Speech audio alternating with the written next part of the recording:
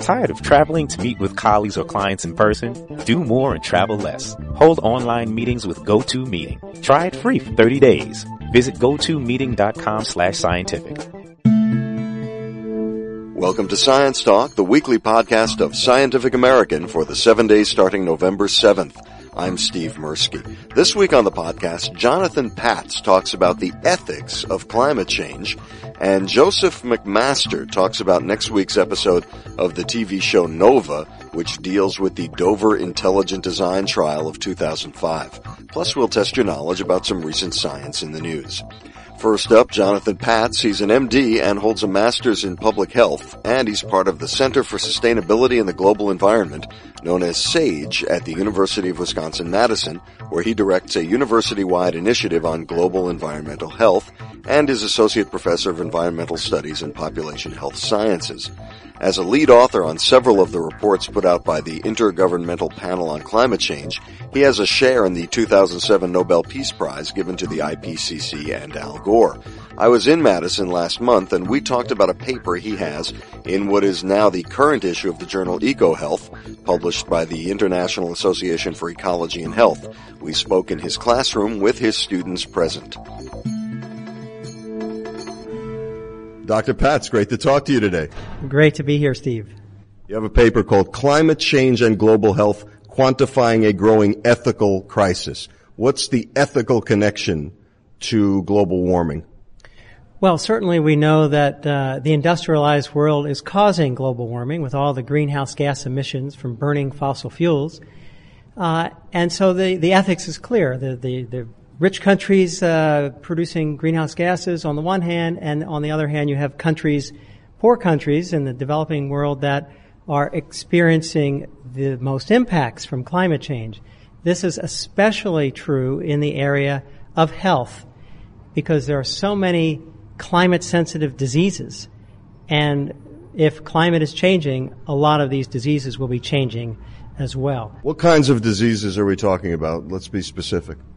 Well, anything from direct effects of hot temperatures, people die in heat waves, ground level ozone air pollution or photochemical smog, very temperature sensitive, so heat waves, air pollution, and many infectious diseases, especially those carried by insects or water-mediated diseases. So infectious diseases are highly sensitive to climatic conditions. So we're talking about cholera maybe, or are we talking about what kind of insect-borne diseases? Malaria? Mosquito-carried malaria, dengue fever, yellow fever, even West Nile virus. So a lot of these types of diseases, waterborne diseases, cholera, cryptosporidiosis is a disease that probably exposed over 400,000 people in Milwaukee back in 1993 after major rainstorms. So we know that average temperature and average rainfall is generally pleasant and healthy, but it's the extreme climate events that are dangerous, and that's what's predicted with global warming.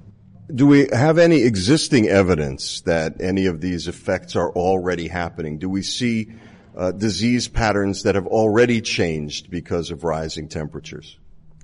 That's a great question. And according to the World Health Organization, who looked at 4 different disease outcomes, including malnutrition, malaria, flooding, and diarrheal disease, just looking at those 4 climate-sensitive diseases, they estimate over 200,000 people are killed every year from just the warming that has occurred between 1970 and 2000. And what's unique about our paper, that's I think the real important message here, is that we took those numbers from the World Health Organization of, actually at that time it was 166,000 deaths every year from climate change. We mapped those diseases, and you see regional differences. For example, malaria and malnutrition really occur in Africa, poor parts of Asia, South America. And then we put that map of climate-sensitive diseases up against a map of CO2 emissions. And we have a fabulous student at SAGE, Holly Gibbs, who actually put this map together And when you put the CO2 emissions map next to the World Health Organization map of diseases, there's a stark contrast. And those most vulnerable to the health risks of climate change are the least responsible when you look at the maps together. So, for example, the United States CO2 emissions, as far as tons of carbon emitted per person every year, is 6 tons. The global average is 1 ton. Canada and Australia are similarly emitting like we are at that level. So if the U.S. is at 6 tons of CO2 per person per year, and Japan and Western Europe are approximately 2 to 5 tons of carbon per year that they're emitting, compare that to developing countries, which on average are 0.6 tons of carbon per year. And there are more than 50 countries that are less than 0.2 tons of carbon that they're producing every year compared to an average American of 6 tons of carbon.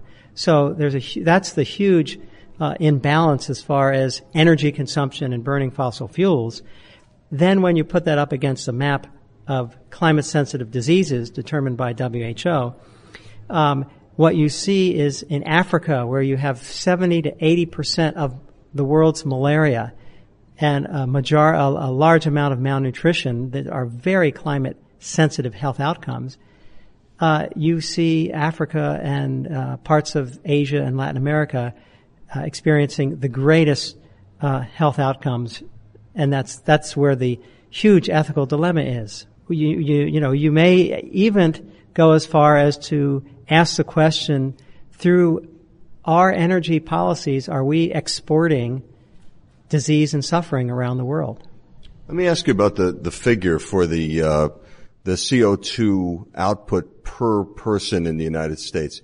Is that figure possibly a little bit misleading? Because let's say if we're the breadbasket to the world, does our per capita production really equate correctly, because so much of what we're burning those fuels to produce is going to wind up going international? That's a great question, but it's beyond the scope of this current paper an analysis that we've done. It can get fairly complex quickly when you think about agriculture and other means of energy and what we're actually using. You could make the counter argument that in fact our market, where we are actually importing market goods from China and other parts of the world, that in fact our energy contribution may be even greater. So it could be on the contrary to what you're suggesting. But that's another analysis. Okay, let me ask you, I saw Bjorn Lomborg being interviewed recently, and he was asked about the health impact of global warming, and he said what people forget is that if temperatures rise, we're going to have fewer deaths from people freezing to death. So what's your response to that kind of an argument? Well, that's an interesting argument, and it has been looked at. In fact, in the last 3 United Nations Intergovernmental Panel on Climate Change reports, the Health Expert Panel looked at all health outcomes, and there are winners and losers. There are pluses and minuses, and there will be fewer deaths from cold-related mortality. That's true. But when you take these in aggregate and you look across all of the climate-sensitive outcomes and you weigh them, the pluses and the minuses, the conclusion, on balance, there will be many more adverse effects than positive ones. But there will be some positive ones. In fact, there was a study that showed that Rocky Mountain spotted fever may decline in the southeast United States because it will get too hot for ticks. So there will be winners and losers, but on balance, we think that the people looking at the impacts have really come out with the conclusion that most of the impacts will be adverse. What effect, if any, do you expect this paper to have? Do you expect there to be any kind of policy implementation based on this paper, or is this more of an academic exercise? Well, we think that this paper has key relevance in the policy world because the issue of fairness and equity is actually part of the the big negotiations that are about to happen in December, the United Nations Framework Convention on Climate Change, and the issue of fairness. There's a lot on economics and impact, but fairness, it's an important issue. One caveat regarding the fairness issue, that we are producing global warming and the United States is the number one guilty party thus far, and other countries, poor countries, will experience the real burden. One caveat is that we are in a globalized world, and so an increase in disease and disease risk anywhere in the world, when you think about air transportation and food transportation, that increases in disease in any region of the world really can affect all of us. And so, with that aspect, I think that it would be premature. It'd be wrong to think that industrialized nations are actually immune to these problems, because they'll come back in our globalized world and affect us as well. One other aspect that I think is really important is that I think there's a tremendous opportunity right now when you think about policy to stop global warming. And I'm talking about energy policy to reduce greenhouse gases. If we reduce greenhouse gases to reduce global warming, think of the co-benefits. We burn fossil fuels, greenhouse gases. That also causes particulate air pollution and other criteria air pollutants that are very dangerous to our health. So there's an obvious win-win as far as reducing fossil fuels.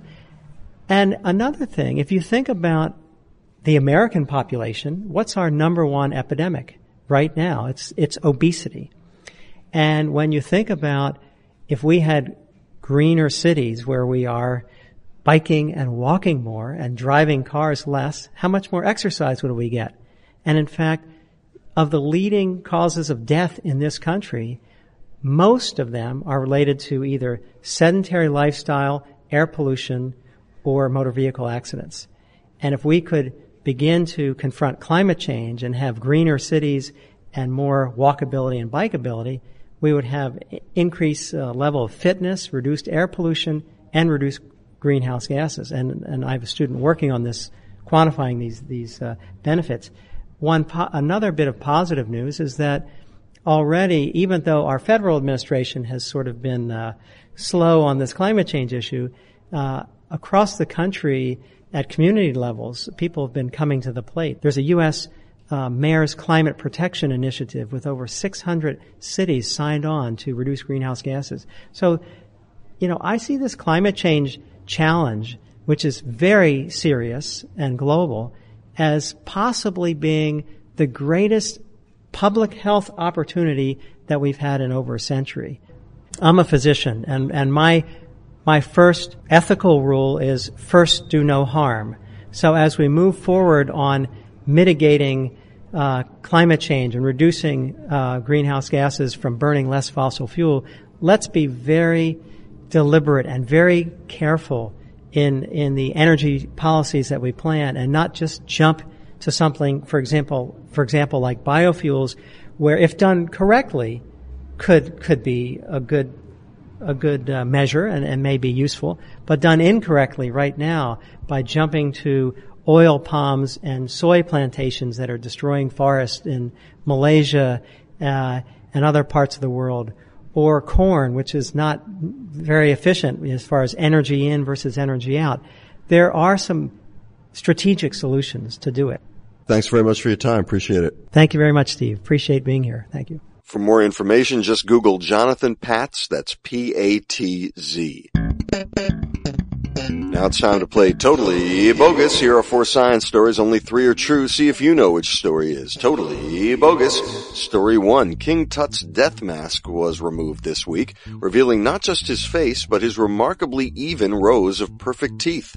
Story 2. Diets rich in fruits and vegetables can keep you thin because the antioxidants in them actively seem to fight fat formation. Story 3. Researchers have created a working radio that consists of one teeny tiny nanotube. And story 4, the problem with snake oil medicine may have been not enough snake oil. We'll be back with the answer, but first, on September 26th, 2005, I sat in a courtroom in Harrisburg, Pennsylvania, where a lawyer said for almost certainly the first time ever, "Can we have the bacterial flagellum, please?" It was, of course, the first day of the historic Dover trial in which Intelligent Design was found guilty of not being science. On November 13th, the PBS TV program Nova devotes 2 hours to the trial. I spoke about the program with Joseph McMaster, who co-directed, co-produced, and wrote the episode, which is called Judgment Day. I called him at his office in Boston. Hi, Joe. How are you? I'm fine, Steve. How are you? Good. Good to talk to you about this. I find this whole trial and the subject in general endlessly fascinating. The trial's been over for 2 years almost. What took that long? What did you have to do to prepare this television program? We approached this in a combination of documentary as well as taking trial transcripts and recreating some of the key moments of the trial. So that in and of itself, took quite a while, but we did a lot of research and did the usual filming, which all these things take quite a while, and then the editing process. So it's it's an extensive process. But. Yeah, that might have come out wrong. I didn't mean that in a pejorative sense, by the way. What I meant was, you obviously, because I've seen it, I got a review copy and I've seen the entire program, and there was so much work involved, and that's what I was getting at, the amount of work that was involved to do a comprehensive program about this trial. When you started production, did you know it was going to be a 2-hour episode, or was it a typical 1-hour episode that you realized had to be expanded? This was, I believe, from the start. I believe, even from the time it was conceived, this was always to be a 2-hour program. And you mentioned about the reenactments. Yeah, Judge Jones made a decision early on not to allow cameras and recording devices in the courtroom, as you know, since you were there. And so that meant that there was no video and audio record of the trial, just the transcript. So when we set about doing this, really the only way and the best way available to us to bring the trial to life was to take those transcripts, which are of course verbatim transcripts of everything that is said in the court, and to comb through those and choose key parts from both sides that then we would recreate in a dramatic recreation. And that stuff works very well because the testimony is just so compelling from many of the different parts of the trial. It really is. To read the transcript is actually quite a lot of fun. It's you learn a lot, and it's and there's just there's an awful lot there, and there's some 3,000 or 4,000 pages of it. I can't remember. So it's there's a lot there to choose from. That's for sure. It really is like a short course in evolutionary biology to read the transcripts of the trial.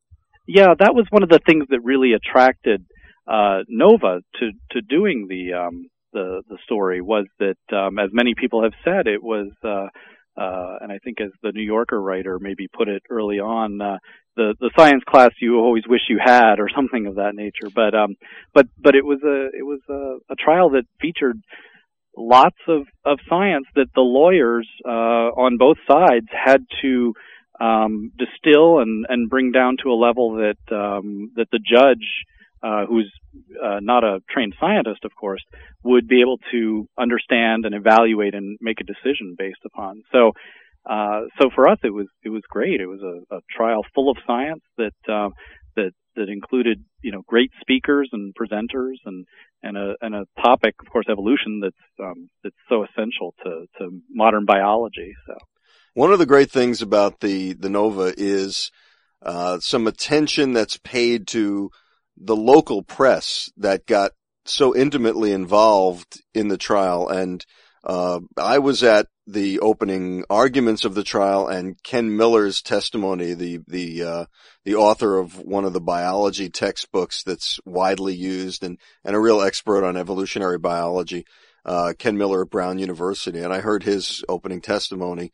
But the local media there just did a tremendous job, and the episode talks about the local media, and that's how I kept up on the rest of the trial, by reading the coverage on the web every day that these local reporters are doing. And they, of course, had been involved for months and months prior to the trial by attending the school board meetings at which the drama really started to play out.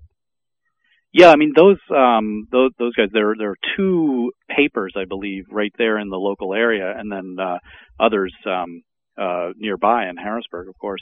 But they just did an incredible job. And in fact, a lot of their articles are still up on their website, and you can read them there. But in the program, we tell the story, or do an interview with one of the local reporters, Lori Lebo, who had a professional interest in covering the topic, of course, but also a personal interest in this kind of topic. Yeah, a personal interest that you get into in the program because of some family issues over the trial that wound up ending in an unhappy fashion, but that's all in the show.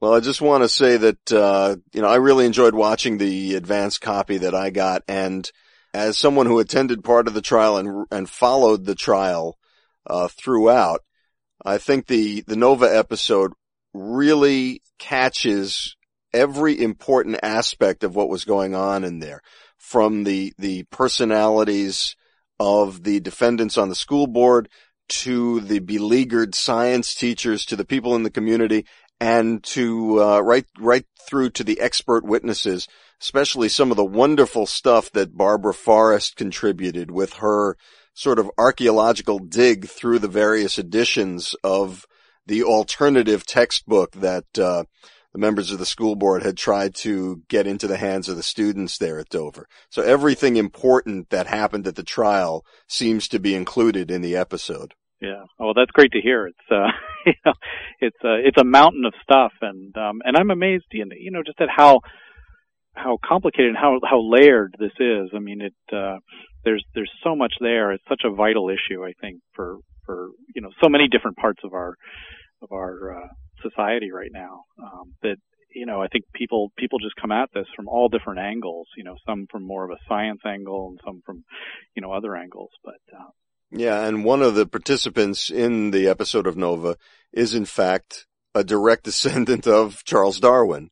Yeah, Matthew Chapman. He's a very entertaining guy, and actually wrote a terrific book on his experience covering the trial. And yeah, I did an interview with him, and he definitely has obviously a unique perspective on the whole thing, since it's there, in his family. And a lot of people said that, well, as you know, having been at the trial, the press was in the jury box, since it wasn't a jury trial. And a lot of people said that, having Matthew Chapman, the great grandson, I believe, I may have left out one of the greats there, having him in the jury box there was, sort of like having the ghost of Charles Darwin present at the trial. And one of the people I interviewed made that comment. And I thought that was extraordinary. Yeah, it really is one of the fundamental trials in American history, I think. Well, it was so. I mean, I think it really was so important because the science that was being talked about is just so fundamental to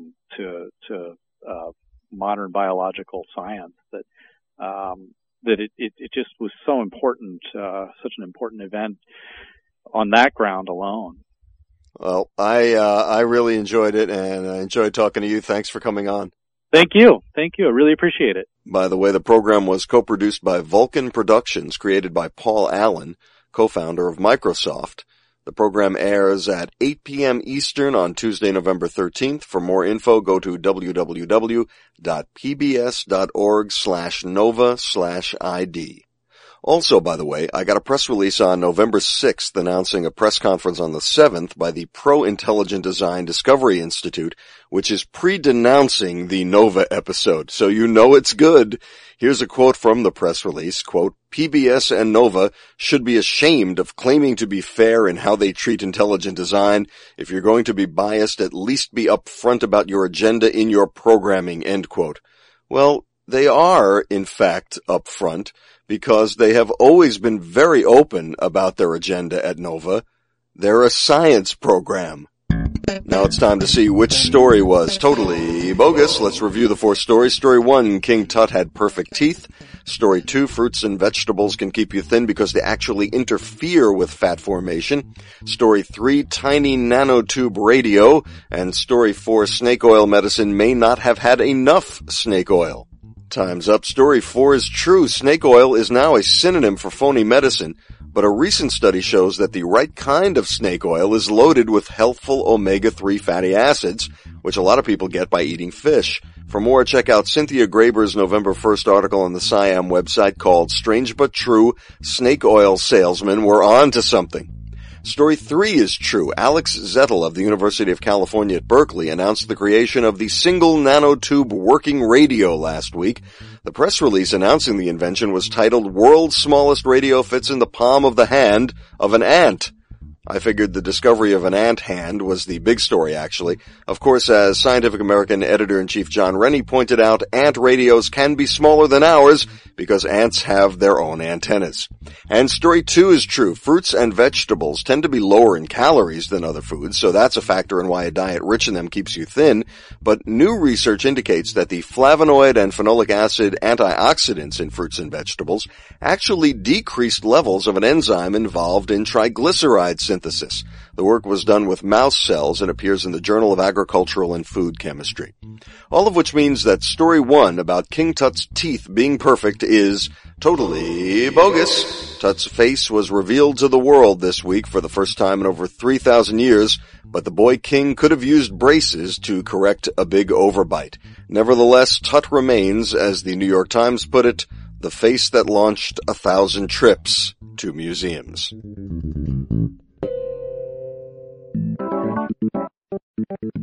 Well, that's it for this edition of the Weekly SciAm Podcast. Check out numerous features at our website, including the latest science articles, video news, and the blog. And hit the blog to see my photos of the New York City Marathon this past Sunday, along with a nice article by J.R. Minkle on the evolutionary adaptations for running. That's at blog.sciam.com. And you can write to us at podcast@sciam.com. For Science Talk, the weekly podcast of Scientific American, I'm Steve Mirsky. Thanks for clicking on us. And what with the King Tut news, we leave you this week with the musings of humorist Gene Shepard from 1976. All right, archaeology fans. Hey, has it ever occurred to you that one day you could very well be an archaeological exhibit? I have a great feeling whenever I go into a museum or, see anything on television where it shows archaeological exhibits, that there possibly go I. No, I mean, let's face it, your average Incan, for example, had no idea that one day 26,000 Cub Scouts would line up every afternoon to look at his shoe.